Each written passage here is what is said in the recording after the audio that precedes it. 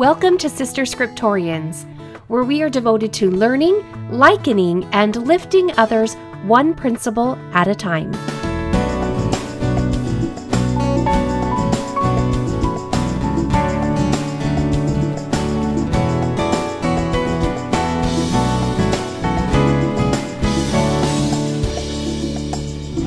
Episode 79, The Book of Mormon Will Come Forth. Why? Welcome to another week. It's November. What? I can't believe how fast time is going. And you know it's going fast. You know it's not just my old age or my mature age. But when your 10-year-old can't believe that Halloween is already over, that he actually said a couple of days before Halloween, I can't believe it's already Halloween, Mom. The school year is just going so fast. Well, then you know that time just seems to be passing along. It's crazy. Before we know it, it's going to be 2020. And speaking of 2020, friend, I really would appreciate your help. So I have this goal to have 100 ratings by next year, and I need your help. By next year, by 2020, I will almost have been doing this podcast for 2 years. And I am just 20 ratings away. So I ask you to just take a second and find that ratings and review section that has the stars. And I ask you to rate this podcast. If you leave a review with a 5-star rating, I will happily read your review next week on next week's episode. And I appreciate you. I really do. I appreciate you listening, for choosing to find worth in something that I'm putting out there, that we get to spend this time together. And though I don't take it personally if you haven't rated or given this podcast a review, I don't take it personally, but I would like to encourage you to do so. It's a way of expressing gratitude, and it would mean so much to me. Also, I am taking names for a new session of my mentoring program beginning in January. I will do a bonus episode pretty soon that explains more about this program, but in a nutshell, it's basically a 10-week program in which we build our confidence by learning more intentionally the characteristics of God and how we can apply that into our lives. My space is limited, and if you're interested in working one-on-one with me, send me an email at sisterscriptorians@yahoo.com, and I will put you on a waiting list. Again, to begin in January. All right, let's get started with this week's podcast. In 2 Nephi chapter 26, verse 13, Nephi prepares us Gentiles to be faithful, that the Lord manifests himself unto all those who believe in him by the power of the Holy Ghost, yea, unto every nation, kindred, tongue, and people, working mighty miracles, signs, and wonders among the children of men according to their faith. And last week, as we compared Nephi's counsel to our prophet's most recent words addressed to us daughters of God, as we compare that so that we can find application for what this scripture can mean to us today, we remembered last week that we were counseled what those acts of faith look like or what they may be. I categorize them as sacrifices, or our setting apart the things of the world that press upon us and placing first and foremost in our lives the things of God, serving others, praying, fasting, time in the scriptures, service in the temple, and family history work. What Nephi refers to in his writings about how the Lord will manifest himself unto us is that the Book of Mormon will come forth. Have you ever thought of the Book of Mormon as being the Lord's letters of love to you? Have you considered that these are more than testimonies of God's children about him, but that he personally counseled with his servants on the right events to include and the plainest way that his doctrine can be presented so that he can manifest himself as plainly as he can to us? Some he did this by appearing to them. Some he sent angels to them. And this just came through the inspiration and revelatory process that we are challenged to improve upon. We've been reading in the New Testament this year, in our homes and for Sunday school. And truthfully, I'm not as versed in the New Testament as I am in the Book of Mormon. There have been times that I have had to read a passage several times and still have not understood exactly what is being said to me. I then have pulled out the seminary manuals because I'm trying to go as basic as possible. And I was surprised to learn what scholars have gleaned from these passages. But I have faith that as I give my time and attention to the New Testament, that it will become clearer to me, that I will learn that language. But it has been a testament to me of the beauty and the plainness that the Nephites wrote in. I fully believe that the Lord directed their efforts that it may be as plain as possible to us. And today I want to do something slightly different with today's episode. Instead of going verse by verse and attempting to liken each one and trying and worrying about really how to include all of the verses and all of the doctrine that is found in there, I've decided that I am going to draw from verses 13 to 17 in chapter 26. And then in chapter 27, which is an Isaiah chapter, there is some good stuff in these chapters. And I want to encourage you to remember that you are a friend of Isaiah, so you need to dive in and you need to read them on your own. They are fantastic chapters. Exciting, really. Because it is revelation of Isaiah's that we see the fulfillment of prophecy and that it's actually captured in the Joseph Smith history. But what I'm trying to say is I'm going to just condense it more today. My interest today is to focus on the why. Why is the Book of Mormon so important? Why does it matter so much to the Lord? Thankfully, I don't have to guess because the Lord spelled it out for us, starting in chapter 27 in verse 23. My hope is that once you know the reasons that are close to the heart of our Savior as to why he instructs us to read the Book of Mormon, my hope is that you'll want to more diligently than you're doing right now feast upon those words. It's like a parent who has the perfect gift for us, a gift that they have poured their entire hearts into. And they're just pleading for us to come inside their warm home and sit with them and open this present and be prepared to have your life changed because of this present. They know that it will make all the difference in your life if we could just pause and partake of the gift. If we could just make time to accept its transforming power. So what does the Lord want us to know? How does he desire to impact our life? The first reason for the coming forth of the Book of Mormon is the opportunity for the Lord to show that he is a God of miracles. Everything about the Book of Mormon is a miracle. It's a miracle that Nephi made it to the promised land. It's a miracle that the Lord prospered the Nephites like he did. It's a miracle that the Book of Mormon was protected when the Lamanites desired to destroy it. It's a miracle that Joseph Smith was directed by an angel, Moroni, on how to even find it, let alone translate it.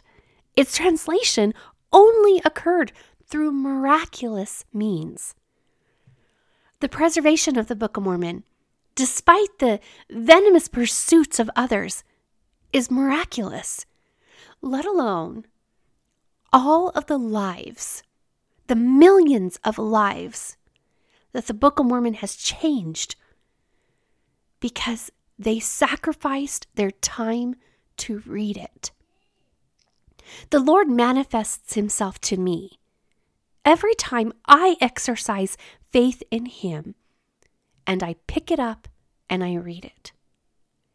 If I'm in a funk, which believe me happens, the Spirit testifies to me of hope and a better future when I just spend some time reading the Book of Mormon. For some, prayer is how they draw closer to God. For me, it is reading His Word. When I get into the words found in the Book of Mormon and I study them, even when I have a heavy heart due to, periods of unemployment that we've had in our married life, or dips in relationships, or difficulties with the responsibilities that come in parenting, or, even the various ways that the adversary knows how to work on me, the Book of Mormon miraculously softens my heart, expands my vision, and gives me the strength, even the guts, to take a few more steps. Through the Book of Mormon, the Lord desires to show us that He is the same yesterday, today, and forever. I don't know if we take time to fully appreciate this about Him.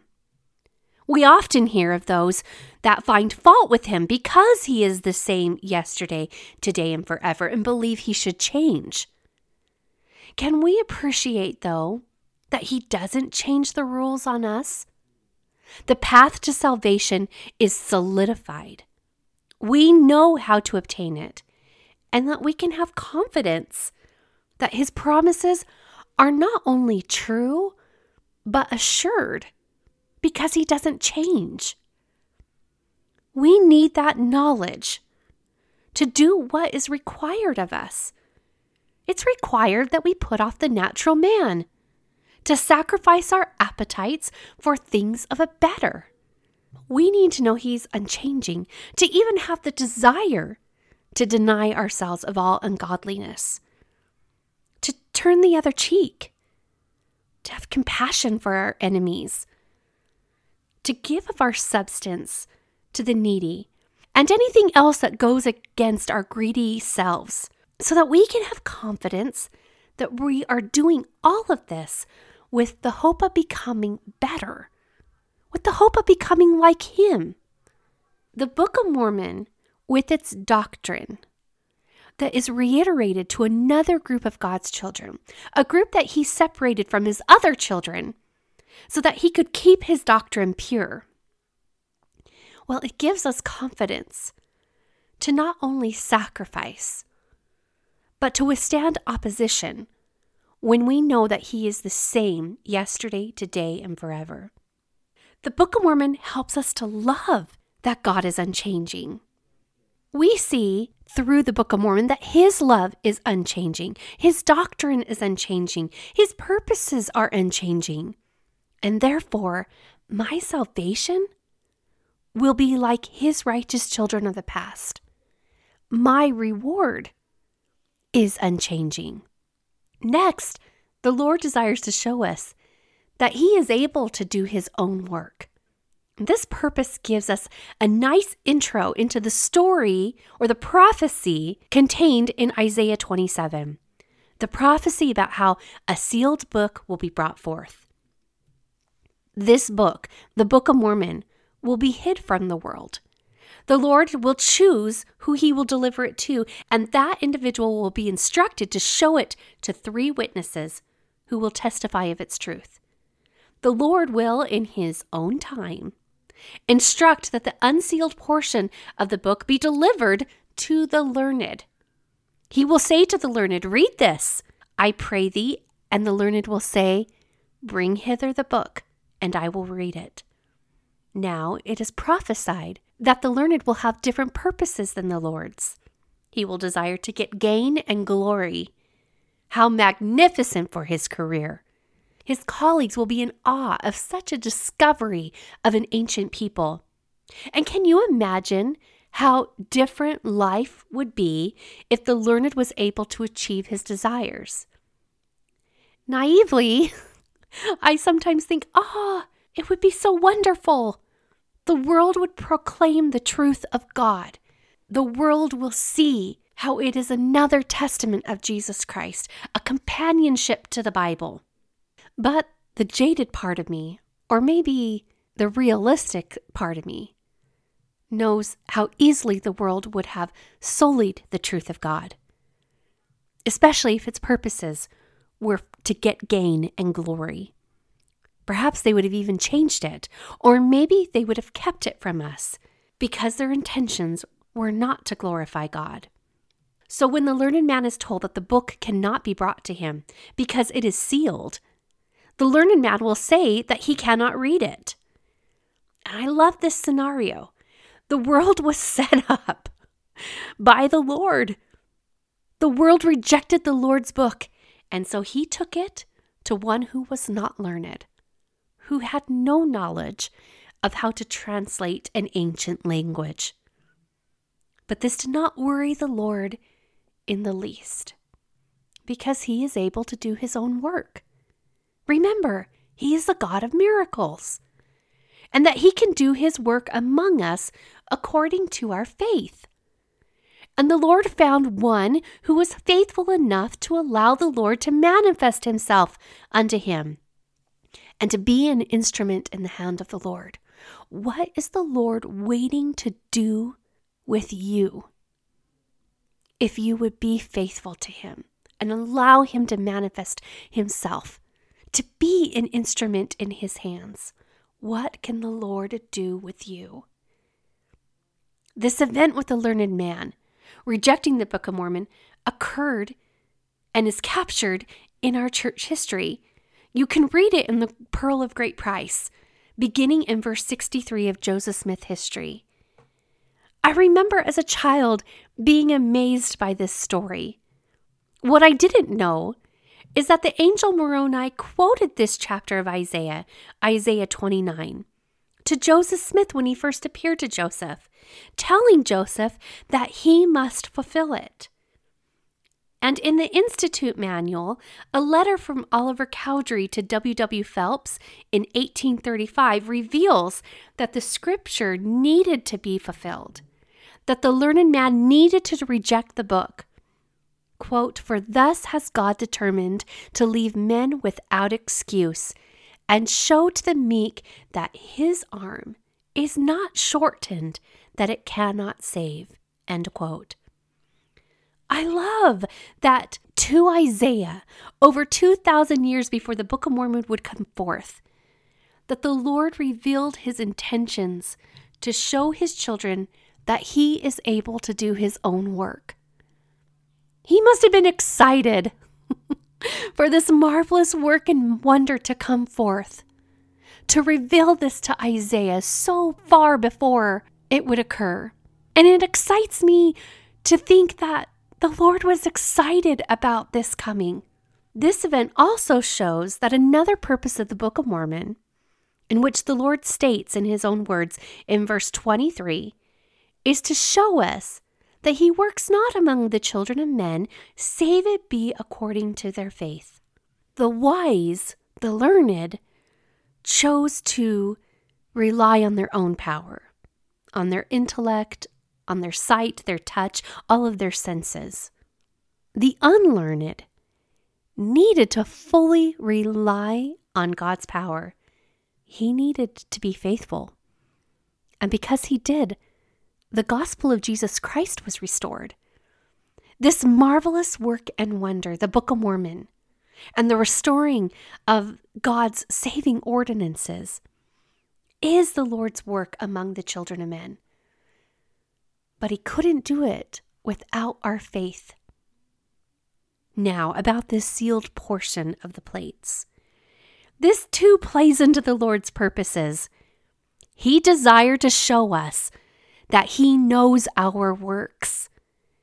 And this can easily be seen in the stories and the doctrine that is revealed in the Book of Mormon. But then there's the sealed portion. In Ether chapter 4, verse 7, it says, "And in that day that they shall exercise faith in me, saith the Lord, even as the brother of Jared did, that they may become sanctified in me, then will I manifest unto them the things which the brother of Jared saw, even to the unfolding unto them all of my revelations, saith Jesus Christ, the Son of God, the Father of the heavens and of the earth, and all things that in them are." The sealed portion of the plates contains all of God's work from the foundation of the world, Verse 11 reads, "All things shall be revealed unto the children of men, which ever have been among the children of men, and whichever will be, even unto the end of the earth." He has been with us through everything, always revealing according to the faith we exercise in him. And not just to the Jews in Jerusalem, or the brother of Jared, or to the Nephites, but as Elder Neil A. Maxwell clarified, to other groups of God's children as well.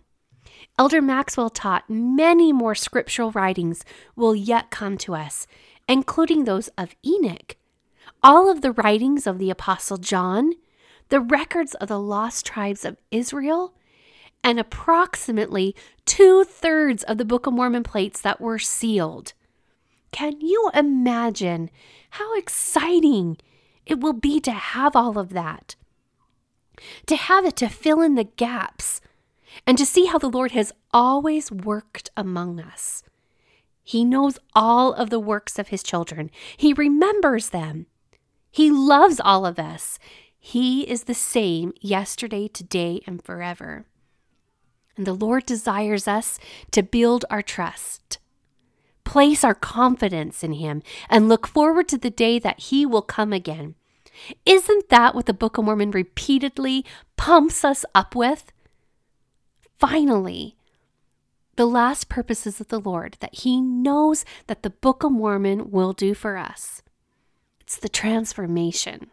He knows that a transformation will occur in our hearts. He knows that the meek will increase their joy in the Lord.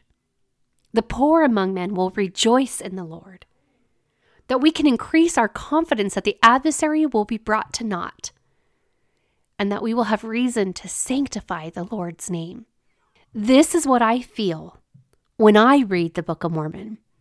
This is the power, the Lord's purposes working within me, that I feel when I, with a weak heart, read and then walk away with a strengthened heart. When I feel that I can rejoice, even though on the outside, my circumstances look like I'm being given the shaft. Now, I have never had the audacity to consider myself meek or to be considered the poor among men.